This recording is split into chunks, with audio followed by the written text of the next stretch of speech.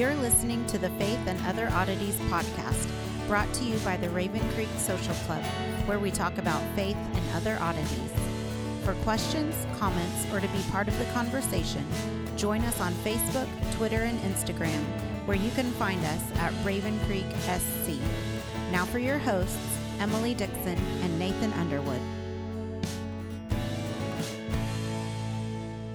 Well, hey everyone, welcome back to Faith and Other Oddities, the show where Emily and I read the Bible and talk about it, and other people listen, I guess. Well, that's kind of the purpose of a podcast, so we're good. Yeah, I guess that's kind of the long and short of it. We're fulfilling our mission. Yeah, tell you, I am barely here today. It's been an interesting couple weeks. We went on vacation last week, and then I had to, then of course you have to go back to work, and then you're confused when you get there, and yeah, so it's been interesting, but it was good. I recommend Kansas City for those of you who have not been. The art museum was amazing. It was definitely worth doing. I think it's been 2 decades since I've been there, and it was great. So yeah, we keep saying at some point we want to take you on vacation with us so that you can watch the girls and Mickey and I can hang out a little bit in some of these places we get to go. But anyway, that being said, this is Samuel, by the way. Is trying to be nosy. Yeah. So I'm trying to keep him off the equipment. Yeah, keep him out of the microphone. Yeah. So okay. For those of you who are not watching, that's my orange tabby cat. So he showed up here while we started this series, so he got named after the book. And reasonable, anyway, I suppose. Yeah. So. You gotta call him something. Well, yeah. It's better than what I've heard cats called. So anyway, yeah. I guess we should. Speaking of where we're studying, I guess we should do that. Yeah. We are disjointed this morning. I'm going to blame the weather. So, if you hear any thunder and lightning in the background, or there's a tree frog that's tried to join me this morning too. I tried to find him before we started recording. No luck. So if you hear him, enjoy the nature. So, we left off in 2 Samuel chapter 15. We'd started in with David's flight from Jerusalem, and we had talked about the people who joined him. We had a list of people who were there. We really don't know a lot about these folks. We don't know if they were, mercenaries that he had hired, if they were sojourners in Israel. So they weren't a sojourner. You got to remember that's somebody who is respecting the laws of Israel, but they aren't a full convert. Or, were these people converts? And it really is a point of debate, just exactly where they fit in the social structure of Israel at this time and within David's court.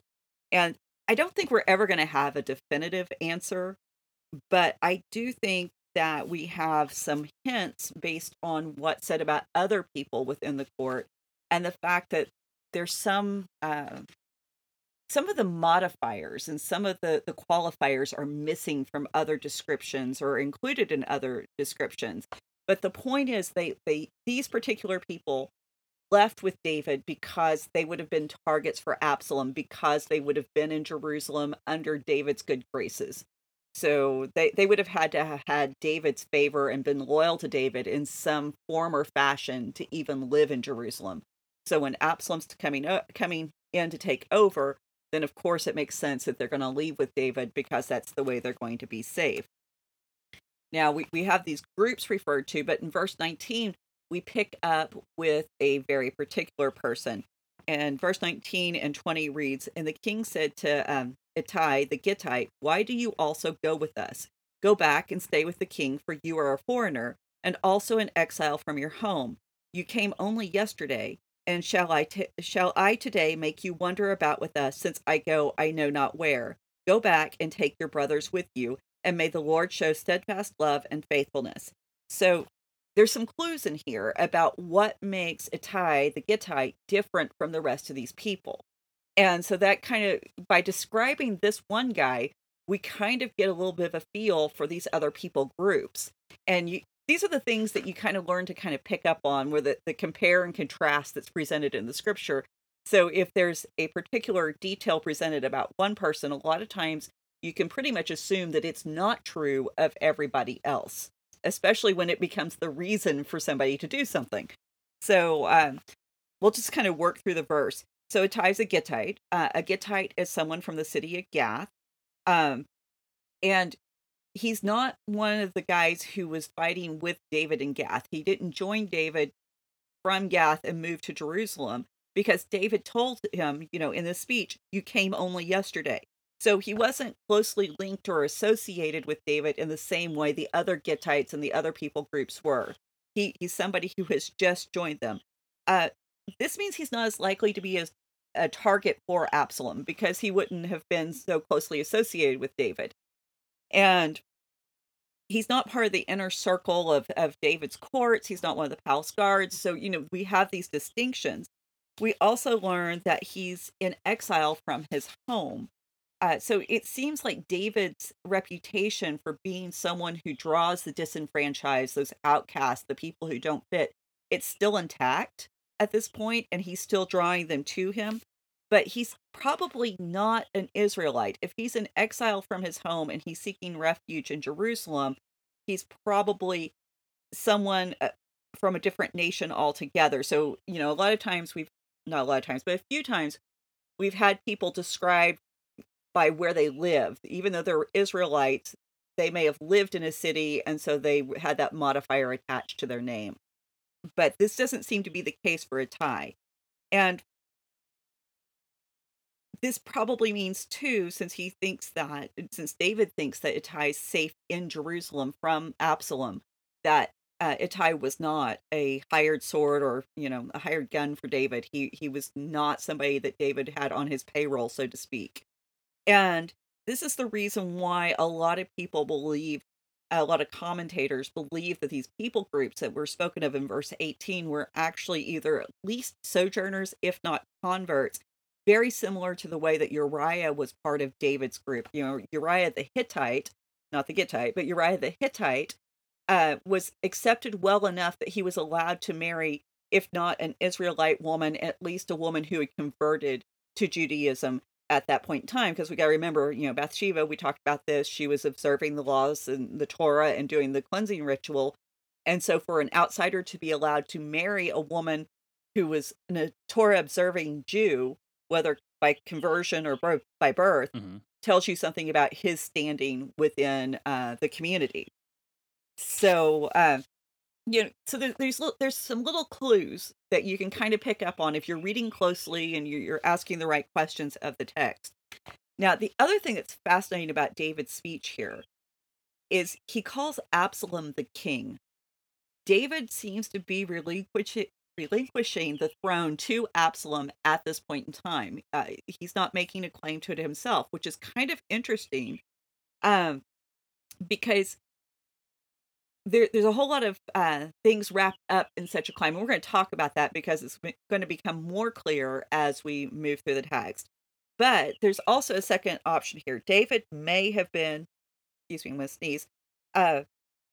He may have been saying that Absalom was the king as a way to test Ittai's loyalty. If Ittai had said that Absalom was the king, well, then do you really want him to be a part of the group that's fleeing to get away from Absalom? Was this guy a spy? And so David's smart enough to do that. We really don't know. This is where you kind of almost wish you had that tone and that inflection so that you could kind of piece together what's going on behind the scenes. But we don't have any of that. And I think one of the things we have to remember, this is not a novel.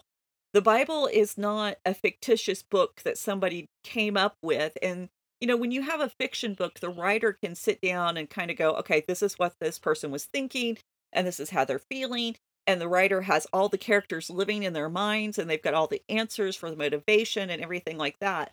Where the writer of Samuel, all he can do is report what happens. And this is the reason why we don't have those behind the scenes looks. It's not because God's trying to withhold them from us, but it's because the Bible is this divine human cooperative work where God reveals things to humanity at certain times, but other times God just uses what people knows to communicate these truths.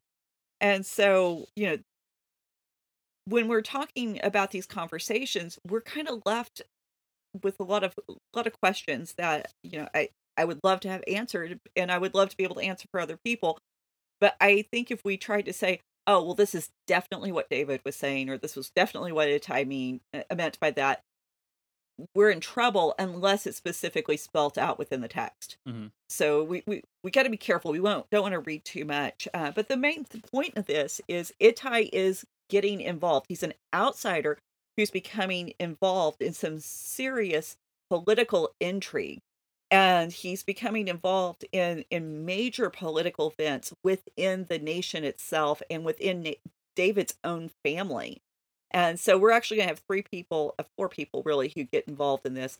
And as we move through the rest of the chapter. So there is one other option though that I do need to throw out there. Ittai's name actually means "with me," and so we do know that biblical characters, their names are often changed to reflect their condition or what's happening with the lesson they're supposed to teach. We've had that before. Machlon and Kilion from Ruth are great examples of this, sickly and frail, the guys that were named horrible names by their parents if we think their parents actually named them that. But if we consider the fact that the writer may have changed a name to reflect the purpose of the person within the story, then the names may make sense, which might be happening here. This might be a character who is either A, fictitious, and is supposed to represent everyone who joins David, which I kind of don't think that's the case. I think there's a reason why there's a contrast between this individual and the people groups. Or it could be that a real person was just renamed to reflect his attributes. And so he's leaving. He's picking up. He's been in exile. He's left one home, and now he's getting ready to follow David into another home, or wherever they end up. So, verse 21.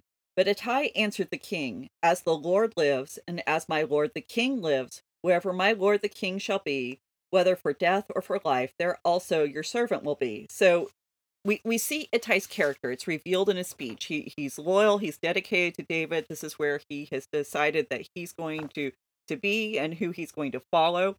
And almost immediately the similarities to another speech jump off the page.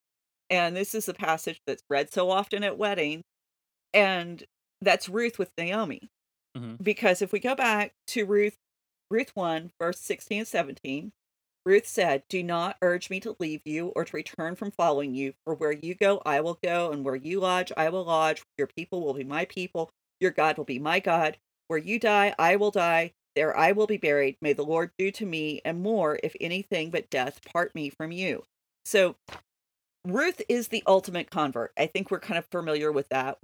She's the Moabite who follows Naomi back to Bethlehem. She becomes, David's great great great grandmother. I forget how many greats are in there, but Naomi's convinced to allow Ruth to join her with this declaration and this pledge of loyalty, and David is going to be doing the same thing, and with Ittai, and so Ittai and Ruth are very connected.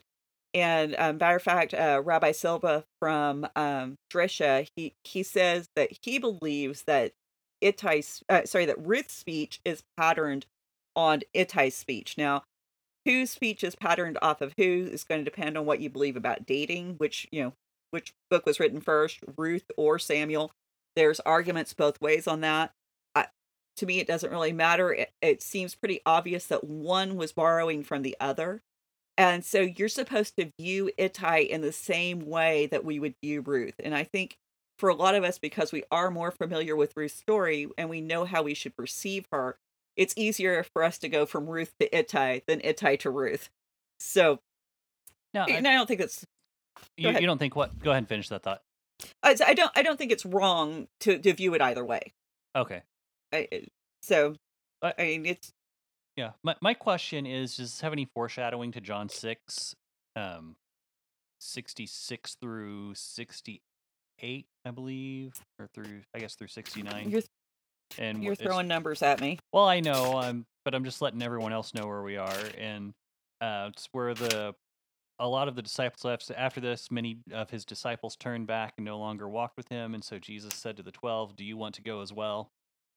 And then Simon Peter says, "Where else shall we go? Or to whom shall we You go? know, You have the words of eternal life, and we have believed that you have come to know that you are the Holy One of God." And so I'm kind of that's what I thought of when I heard this conversation. David being like, "What? Everyone else is betraying me? Are you going to as well?" Kind of thing. the thing is with David's life, so much of it is foreshadowing. Right. And we're going to get into some really deep foreshadowing here in a minute. So it would not surprise me. I did not make that connection. That didn't jump out at me all of a sudden. And I think what's going to be fun is having gone through these stories is when we get to the Gospels with this background kind of behind us where we have been in so deep, we're going to start seeing where these things do kind of shine and give meaning to the Gospels in ways that we hadn't considered before. Right. And And- and just to tease this, it's going to be a little while, but that is our plan is after, and this is long term, and now it may change. So, we'll see how it goes, but our plan is to do a survey of the Gospels after we're done with First and Second Kings. So Yeah. be looking forward to that. I think that's going to be so much fun. Well, and this is okay. So I had like a whole spiel later on in my notes, but since we're here now, one of the things I think is we miss so much in the Gospels when we don't have this background. Mm-hmm. When we don't have these stories, we don't have the symbolism in order to understand the significance of events. And so when we have these pieces and parts of the story, which the Jews of Jesus' day would have had, I mean, Samuel, I think there was at least 3 scrolls of Samuel found in Qumran.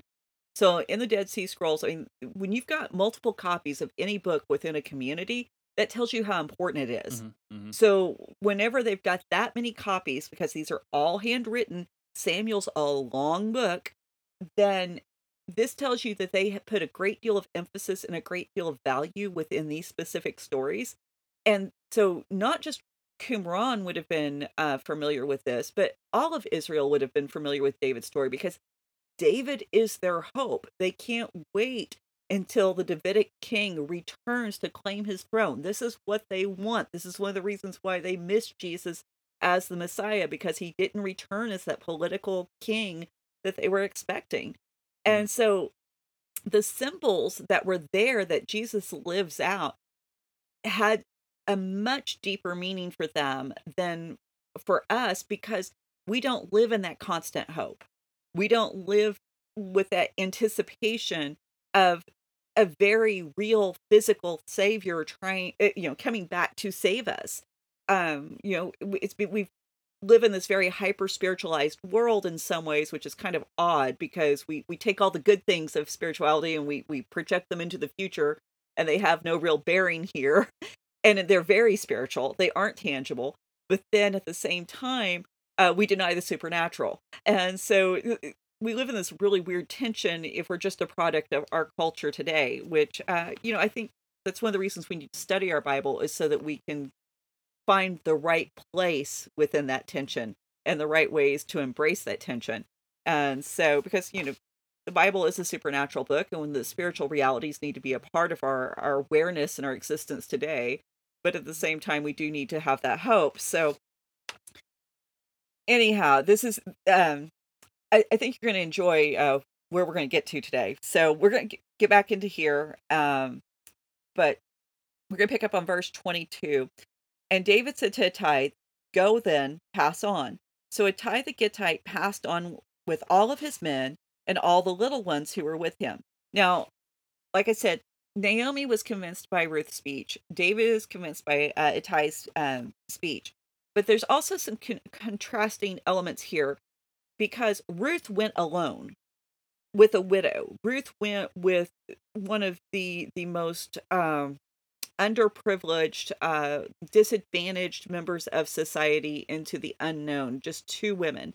And Ittai, he's going with the king and this great company of men who are following him. We had the list in verse 18. And Ittai brings with him men who are also fighters. He comes with his brothers and their families. Little ones can mean children, but it can also encompass wives. The point of that is not to make women seem less. The point is these are people who needed to be protected. That's the point of calling them little ones. They're not great mighty warriors. They're just people who are not going to be part of a fighting force. And so Ittai's showing a great deal of faith here in a different way than Ruth was. And it's kind of appropriate too, because when we're talking about men showing faith and looking for protection and security, a man by himself is often more willing to take risk with those kinds of things. But a man with a family and little ones Mm-hmm. is often far more cautious. And so there is some gender differences here that really drive home the point that both Ruth took the biggest risk she could take, and Ittai's taking the biggest risk he can take. And so it's not that one is less or greater in what they're doing as an act of faith. It's simply an acknowledgement of with their due to their respective positions, they're both doing what they can to actually follow the one that God has put in their lives to help lead them forward into this new life. Mm-hmm. And so, yeah, I mean, this is a high level of support for David at a very volatile time. So, verse 23, and all the land wept aloud as all the people passed by, and the king crossed the brook of Kidron, and all the people passed on towards the wilderness. Now, the land here, the land wept aloud. This is the people who are outside of Jerusalem.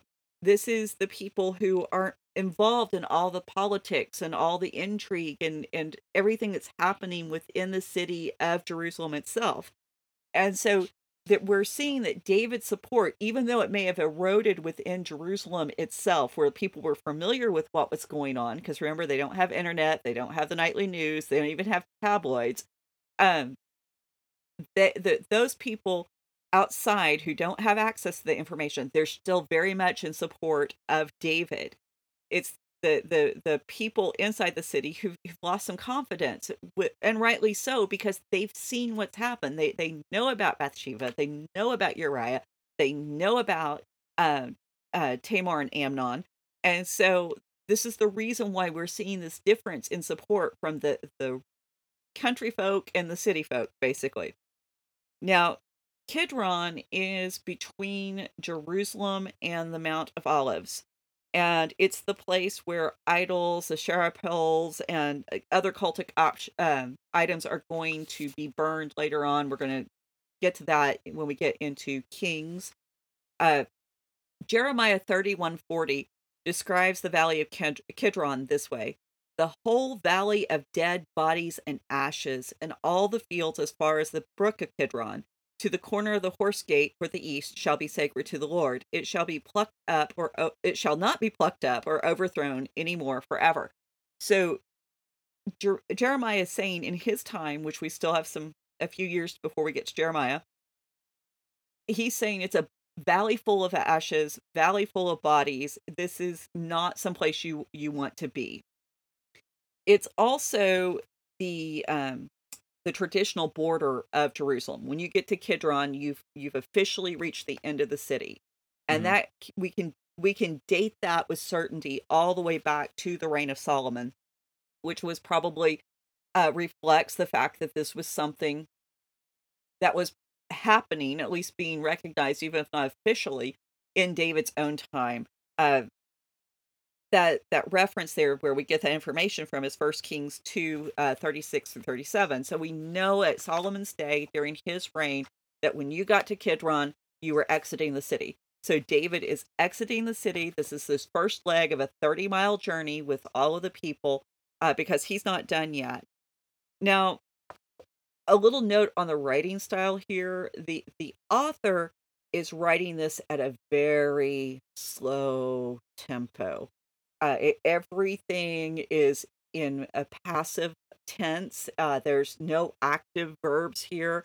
Uh, the land was weeping. The people were crossing. The king was crossing. The dynamic style that he's adopted in other areas gone. It's almost like he's reluctant to even write this. It almost has the feeling of a dirge that Hmm. this is a horrible event. Everyone should lament, and it should be done with great reluctance. And even writing it should be done with great reluctance. And David not on the throne is devastating. And it's not just devastating to David, it's devastating from the point of view David is God's anointed.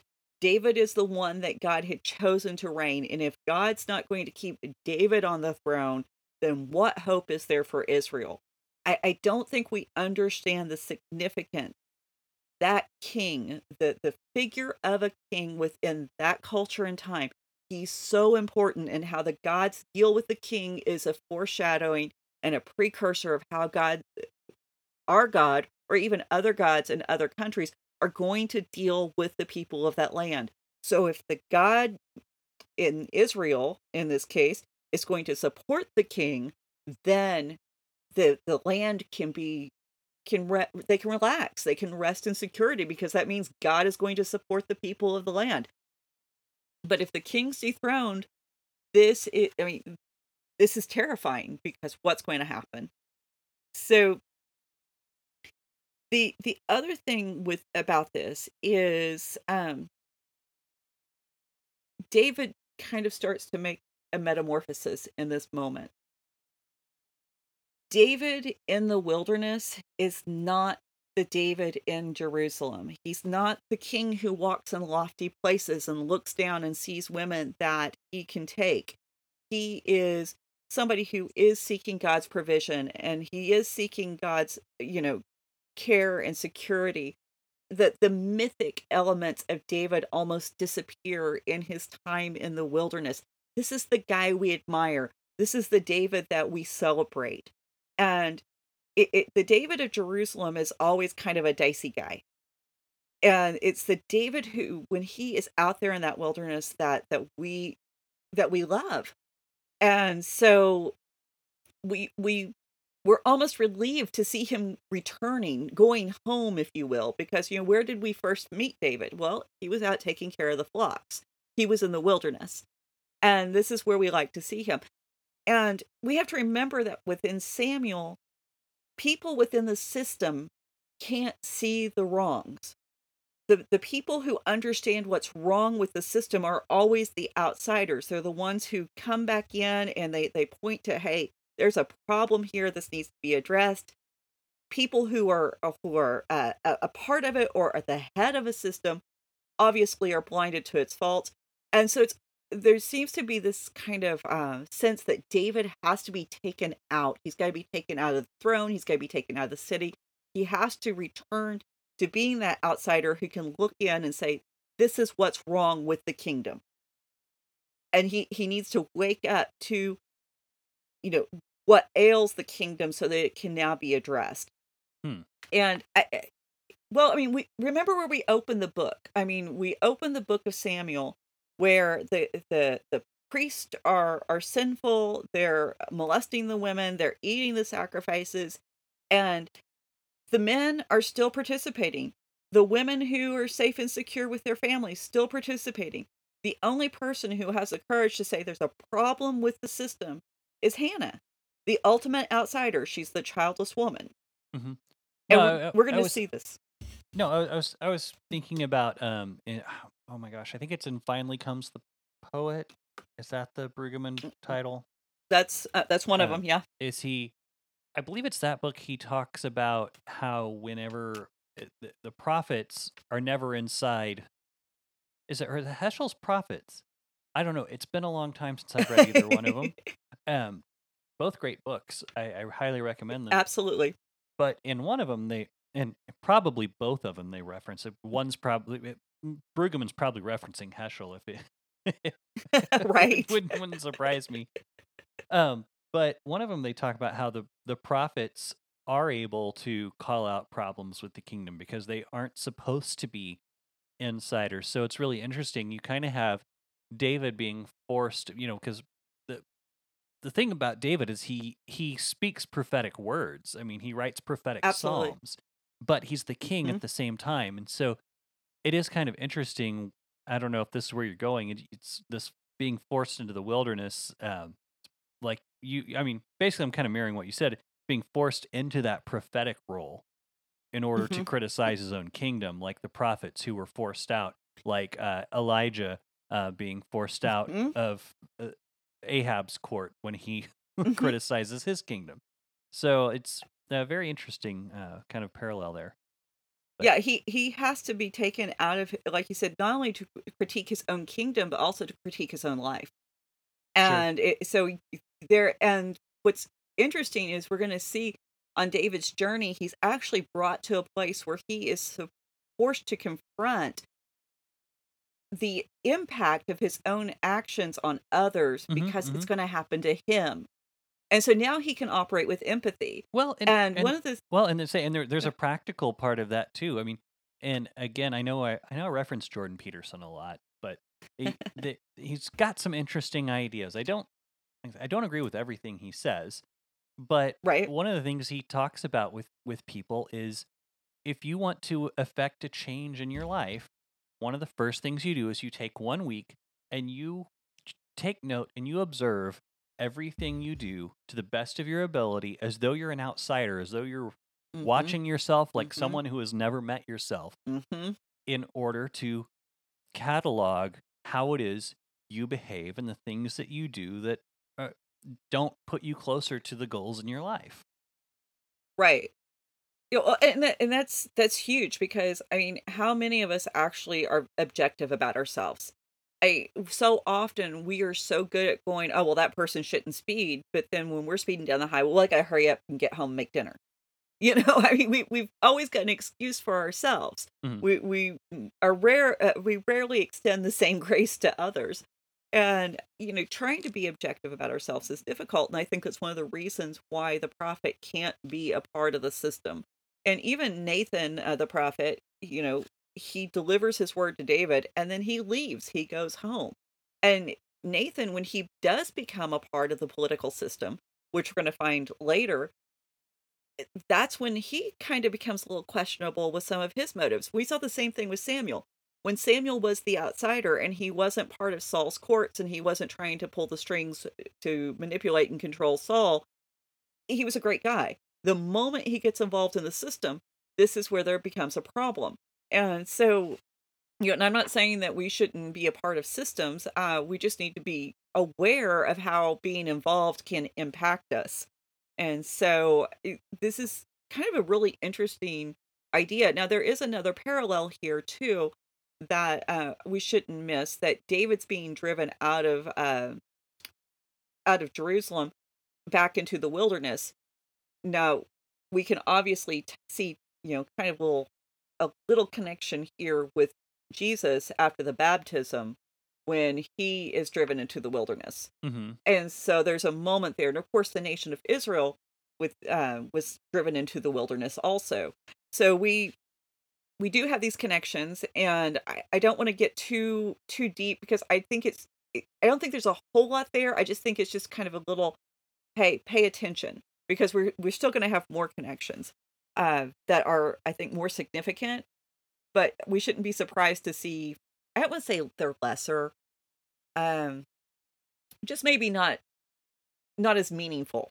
They're there so that you see it, but they may not have a huge theological message to go along with it. Sure. So, yeah, other than, just affirming the overall themes. So, verse 24, I do sorry. I almost forgot. When we see David from this point forward, when we listen to his speeches, we should know that there is a deliberateness about what he has to say. He's not as brash. He's not as just he's not the cocky young man that we met earlier who's going to mouth off to people. He isn't the guy sassing his brothers in the valley as they wait for the giants to attack. This is he's more introspective. And we're going to see a different side of David than what we've seen to this point. We go back and we think about the message that he delivered to Joab. Well, people die in war. It's no big deal. That David's going to kind of fade. Mhm. And that's good. We don't want that guy. We want this guy that we're going to see from here on out. So Abiathar came up. This is verse 24. Abiathar came up, and behold, Zadok came also with the Levites bearing the ark of the covenant of God. And they set down the ark of God until the people had passed out of the city. So for the first time in all of this, we're getting a clue as to where the religious community stands with David. Before this, I mean, they're in Jerusalem. We hadn't been told what they think about this. And so now we're finding the Levites and the priests. These are the people, they're on David's side. They aren't with Absalom. Now, if we think about what we've read about Absalom so far, and as we read forward, we're going to find that Absalom doesn't really talk about God. But we haven't heard David really talk about God for a while either. So this is the first time we're getting back to this kind of speech. Now, we haven't seen Abiathar in a while. We first met him back in 1 Samuel chapter 22. This is when David had gone in and taken the showbread, taken the sword of Goliath. Saul finds out about it. He sends the warriors in to kill the priest at Nob. And Abiathar's the only one who escapes. And so he goes to David, tells David what happens. David pledges to care for him the rest of his life. And Abiathar serves David as his personal priest from that point on. And Abiathar is going to keep showing up in David's story, and he's going to be an interesting person. Zadok, we first met him in 2 Samuel 8. He's also one of David's priests. But this verse here is kind of an interesting verse because we have a few different translations. So I read it in the ESV because that's kind of our base text. But Alter has a different translation. He says, "And look, Zadok and all the Levites were also with him, bearing the ark of the covenant of God, and they set down the ark. And Abiathar came up until all the people finished crossing over from the town." Now, not too different, but then you've got Zamora. And Zamora is another one of our primary sources that we're using here. And he says, "There also came Zadok and all the Levites carrying the ark of the covenant of God and set down the ark of God. And Abiathar offered sacrifices until the people had finished passing over out of the day. Sorry. So Zamora suggests that not only does the text suggest that, say that Abiathar came up, is that Abiathar actually raised up. So a little different. So there's a difference between coming up and raising up, but that he raised up is what the text would say. But then sometimes the Hebrew will omit the direct object of a verb, Mhm. and especially if it's one that's expected. And so what would be expected here is that Abiathar the priest would raise up offerings.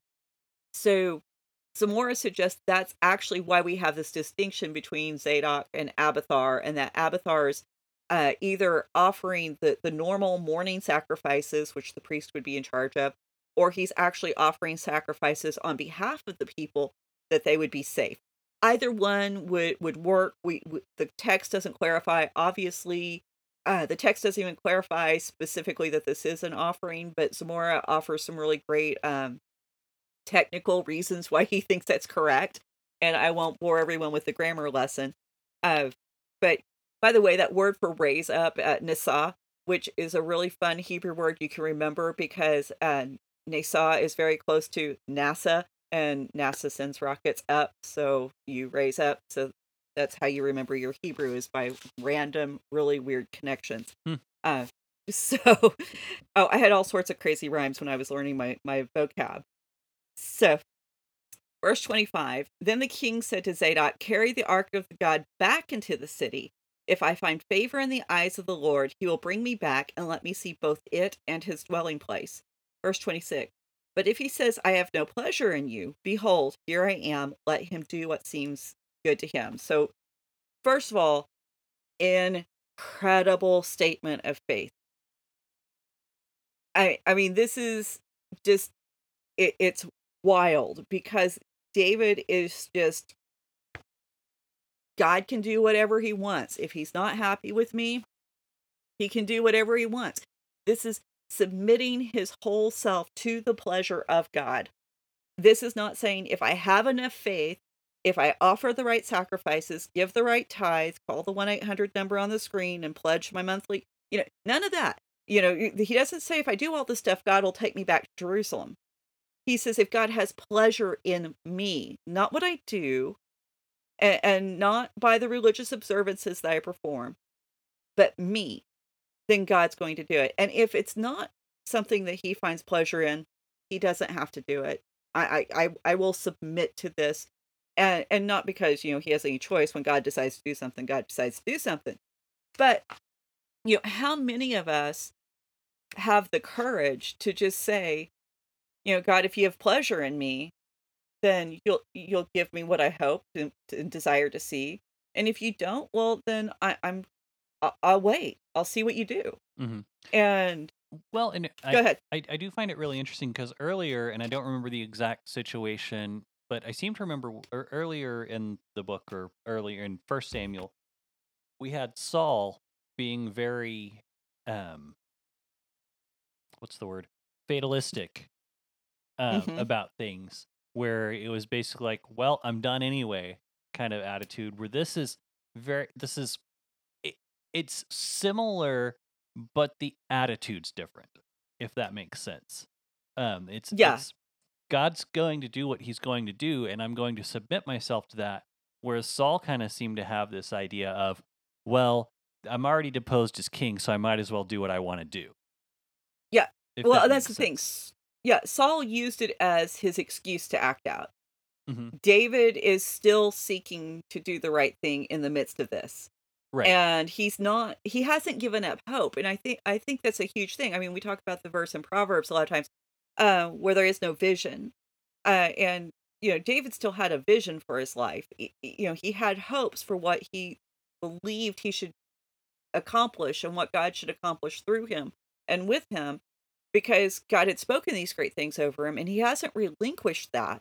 He's still hanging on to it, but he's still recognizing that God is sovereign. Because here's the thing: if Absalom does take the throne, and if we try to read this like we don't know the rest of the story, if Absalom takes the throne, God's covenant is still fulfilled because the Davidic dynasty is still carried on. David's son would still be king of Israel. So God would still be true to his word. And that, I think, is where I know in my own personal life where I have to wrestle with, okay, God, what's going on here? What should we do? What's the next step? Is whenever, either way doesn't violate God's command. If I know precisely, okay, if I do it this way, I'm following God's desire and will because it's what he said in his Bible. So I've got it down. I don't have to think about it. I don't have to hmm question. hmm But when there's two options and neither one violate the word, this is where I go, what do I do? hmm hmm And so, David, he recognizes that God can fulfill his promises. And, one of the things I think you learn as a believer with God so often when he fulfills his promises, it's seldom what you expect. He often does it in a way that you aren't anticipating. And to hold on to your faith during those moments when God works out a crazy future and provision that you couldn't even envision, couldn't imagine, sometimes that's really hard. And so the fact that David, even in this moment, as he's being run out of Jerusalem, he's still hanging on to that faith. That's incredible. And I think we forget that people back in the Bible time, they didn't have some kind of crazy, weird dispensation of faith that we don't have now. It wasn't like, God showed up and talked to them over lunch all the time and it was easy for them. They still lived with these spiritual uncertainties that we live with. And this is one of the reasons why we have the story, so we can see these human beings fighting through the process of how do you hang on to faith? How do you live your faith, even in the midst of not just, these we have these little kind of esoteric existential crises that we face in our modern society, but rarely does our faith actually have to look at is someone going to kill us? Do I have to face someone with a sword? This is the kind of thing they lived in. So, if we see God's presence more strongly, maybe it's because the threats are stronger. And hold on one moment while I go turn off the air conditioner. I thought I turned it off. Oh, no worries. Seems I turned off the small one, but not the big one. So anyway. All right. We'll clip that out. Yeah. Yep. Okay. So, but what I was trying to get at there is there's almost this equivalency sometimes that the greater God's presence is the greater the challenge you're going to face. So maybe some of us aren't ready to experience God on these levels where David, in chapter 7 of 2 Samuel was talking to God and having this whole conversation. Maybe we haven't had those conversations because we aren't going to be facing something like being run out of our city. So just something to chew on. But there's also something else going on here in that David recognizes something in the very act of taking the ark with him on this journey. If we remember back to 1 Samuel, when we opened up the story and we did have those priests, the Eli and his sons, Phinehas and Hophni, they took the Ark of the Covenant out into battle. They used it as that talisman that they tried to manipulate God into giving them a victory. And David is rejecting that mindset. He's saying, I'm not going to use this as a means to have protection for myself. I'm actually going to I'm going to strike out in faith. And I don't have to have the ark with me in order for God to be with me in this journey. That's huge, especially when you think about the Exodus coming out of Egypt and the fact that the ark and the presence of God above the ark being manifest as part of the hope and the security of the nation. And now for David to say, I don't have to have it, I can actually go where I need to go and still trust that God's with me. It's very surprising as far as a cultural and societal mindset of the time. Mm-hmm. But when you think about who David was before all this, back when we go back to that shepherd boy who's composing the Psalms as he's watching the sheep, he's fighting the bears and the lions, it makes sense that he already knew that he didn't have to have the ark with him. But if we look forward, one of the things that we need to recognize is this element of Phinehas and Hophni and their attitude towards the ark and using it as a talisman. That is very much something that Israel is going to fight as part of their core identity throughout the rest of the kingdom. Yeah, I heard it too. Yeah, there's the frog. There's the tree frog.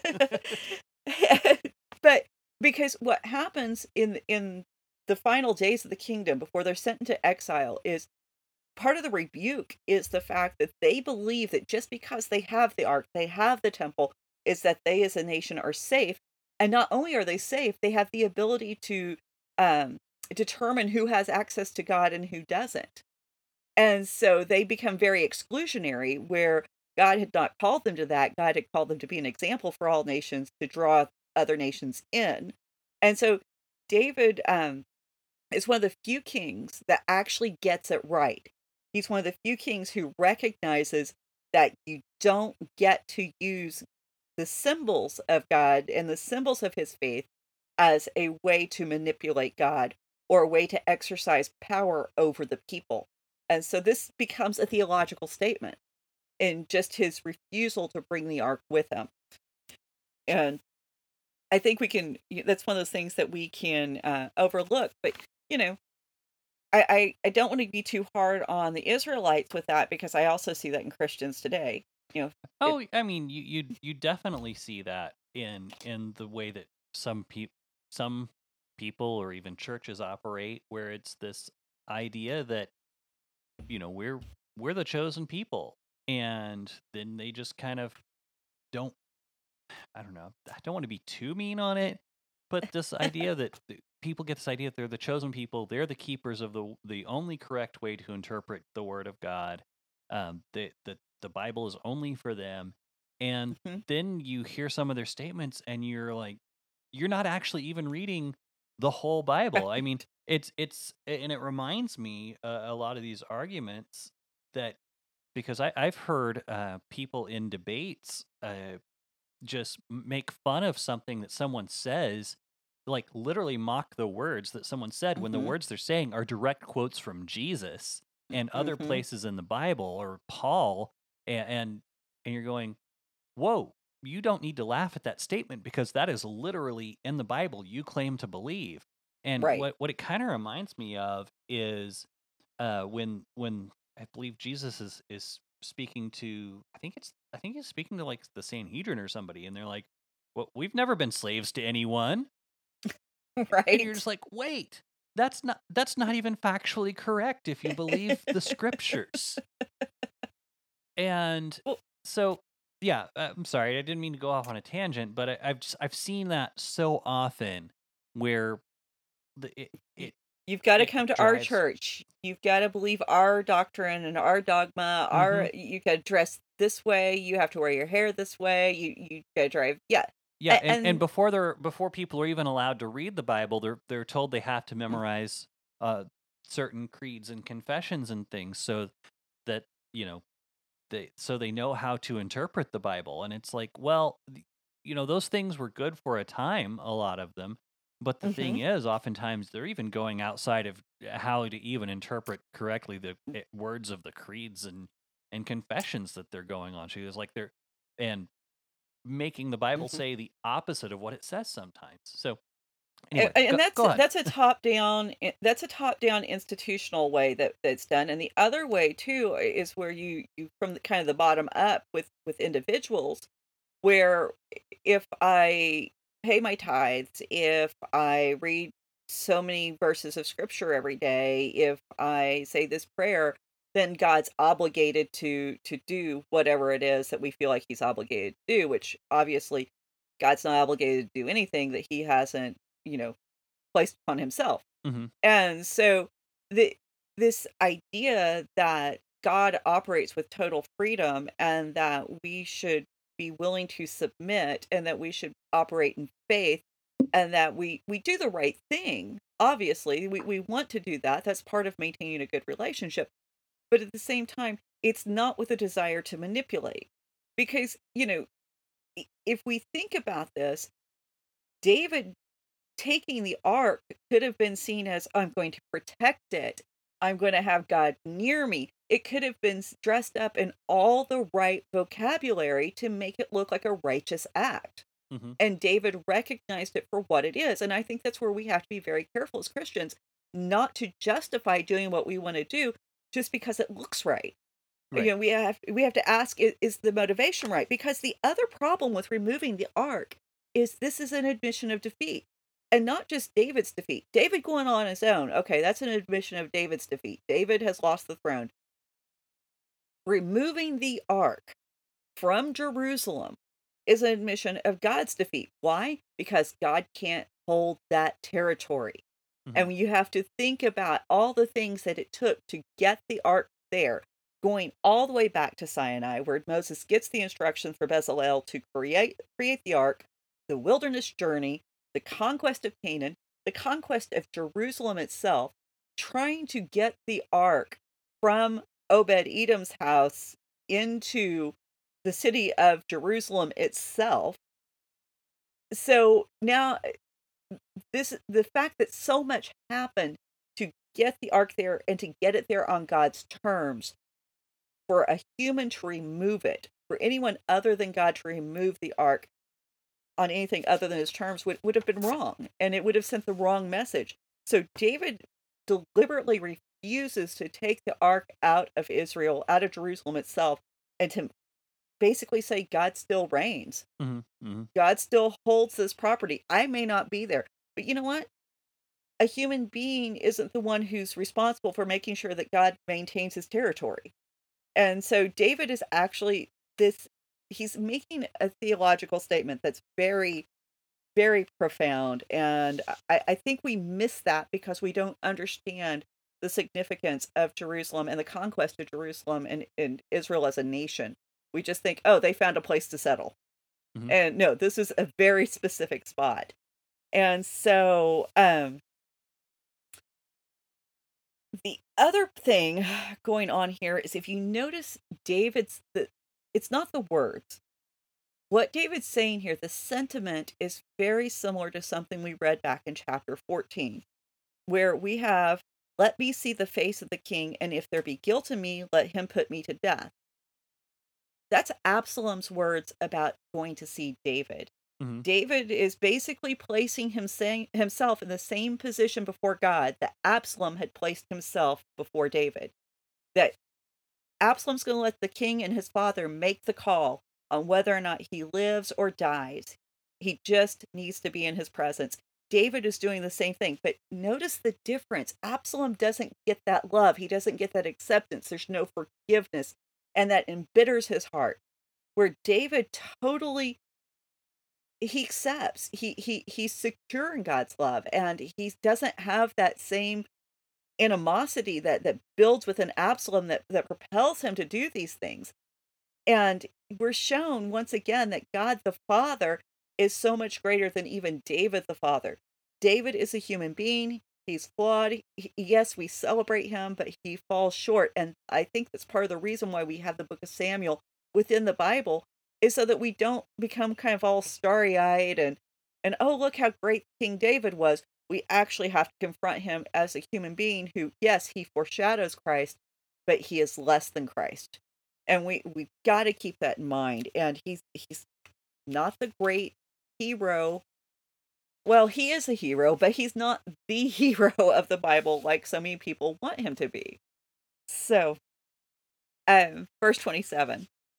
The king also said to Zadok the priest, "Are you not a seer? Go back to the city in peace and with your two sons, Ahem, Ahimaaz, Ahimaaz, I love that name, your son, and Jonathan the son of Abathar." So, again, couple of different translations here. This time, the translation differences are because number one, it's written, we don't have inflections. Number two, Hebrew does not have punctuation marks. So we really don't know if this is a statement. Aren't you the seer? Or is it a rhetorical or a question?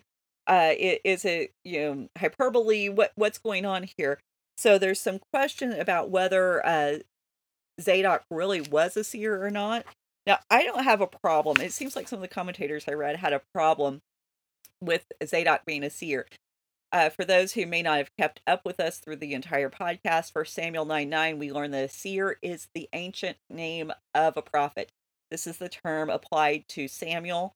It's also the term applied to Gad. And in 1 Chronicles 25, 1 through 5, we learn that the son of Heman is that the sons of Heman are also seers, and we talked about that on a previous episode with the Psalms. So, Heman was one of the musicians and the gatekeepers of the temple. And so it's very likely, we shouldn't be surprised if other priests, Levites, musicians also were seers within David's courts. Mhm. So we know that after Samuel established that school of prophets, Samuel was the one who brought prophecy back into the nation with some kind of real presence and force to what was happening within the prophetic I don't want to say realm, but the prophetic circles of society. And so I don't think we should be surprised that it's that Zadok is recognized as a seer, and I don't see a problem with it where some people try to explain it away and go, "Oh no, he wasn't a prophet; he was just a priest." The idea that one person could inhabit both offices, really not that shocking. And like I said, we see it in First Chronicles. So anyway, no one. What I did find interesting was no one actually tried to describe or help me understand why Zadok is said to have two sons, and then the kids are identified as his son and Abathar's son. Now, there is a possibility, and this is just my speculation, because like I said, no one tried to unravel that bit, that Abathar and Zadok, they would have been the elders, and so they would have been teaching both these kids respectively within their roles as priests, as the ones in care of the temple, well, not the temple at this point, but in care of the ark, and what they needed to do as gatekeepers and all of this stuff. So, a lot of times when you have these kinds of teachers, their students are their sons. So Abathar would have taught Zadok's son, Zadok would have taught Abathar's son. Yeah, they're all related too, because they're all part of the tribe of Levi. Well, or So maybe one of Zadok's sons wasn't there. Maybe like Zadok has two sons, but both these guys, yeah, not his sons. yeah. I mean, Well, and it could be that simple. when you're having a conversation with somebody, I mean, how often do you like make a little off remark to make sure that somebody who's there, but maybe you aren't talking to them directly, knows that they're included? There's all kinds of reasons. I wouldn't see this as a major, oh, there's another contradiction. And really, those are the kinds of things people want to blow up and go, oh, this is why you can't trust the Bible. Look, that's how ridiculous it gets. And but whatever. It's Yeah. there. Now David's response to all of this actually seems to be kind of altruistic. Ittai go home, Zadok take the ark back, but then in verse 28, it's like David, the light bulb goes off, and he says, "See, I will wait at the fords of the wilderness until the words come from you to inform me." Verse 29. So Zadok and Abathar carried the ark of God back to Jerusalem, and they remained there. So it's like David goes, wait a minute. You've proven you're loyal to me. You obviously believe I'm the rightful king, or else you wouldn't have brought the ark out here to begin with. hmm So while you're in town, keep your ears open. If you hear something good, send me some words. I mean, so David's not stupid. He's going to take advantage of the situation as it's presented to him. And so, he's got an opportunity to have spies, because the religious establishment would have been important for Absalom to maintain, because if he, trying to think of the right word here, but if he puts himself, distance himself from the religious establishment within Jerusalem, he's placing his own reign in danger. Because why do kings reign? Well, because so far it's been because a prophet, a seer, has anointed him. Well, if Zadok's a seer, and other people within the court and within the religious establishment are seers, Absalom needs them to be on his side. At the very least, he needs them not to renounce him as king, because this is going to discredit him as being the king. So, there's a certain level of protection uh, for Zadok and the other priest from Absalom. And so the idea that they could remain in the city and not be under any major threat, it actually stands to reason that this would be the case. And the idea that the religious institution and establishment are intertwined with governmental authorities shouldn't surprise us. I mean, we've seen this. I mean, if anybody who's studied European, you laughing about the frog again. I am. But if you look at European history, I mean, all of the monarchs, everything goes right back to God appointed right to rule and the God appointed right to be king. This is part of humanity, and I don't think we're ever really going to get away from the idea that government and religion are actually intertwined and interdependent on each other, despite the fact we might want them to be separate.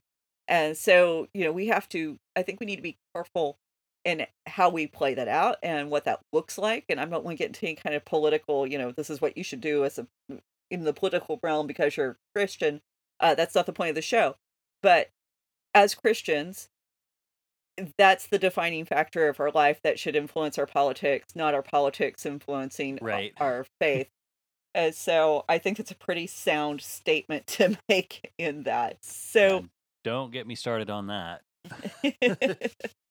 But I said we were going to get to another great connection between David and Jesus.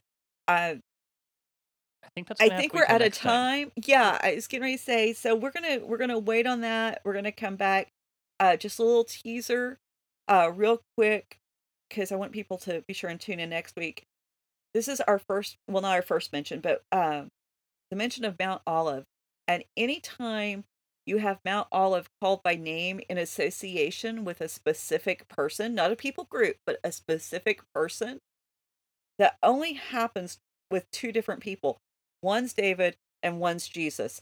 So there's your first connection. I mean, like, boom, concrete, cannot escape it kind of connection between these events in David's life and within Jesus' life. So anyway, that's your teaser. All right. So Well, I am looking forward to that. Hopefully, everyone else is. Yeah. I actually got a chance to go through it earlier.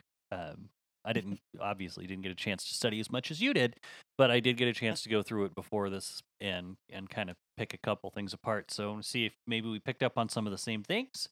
And right.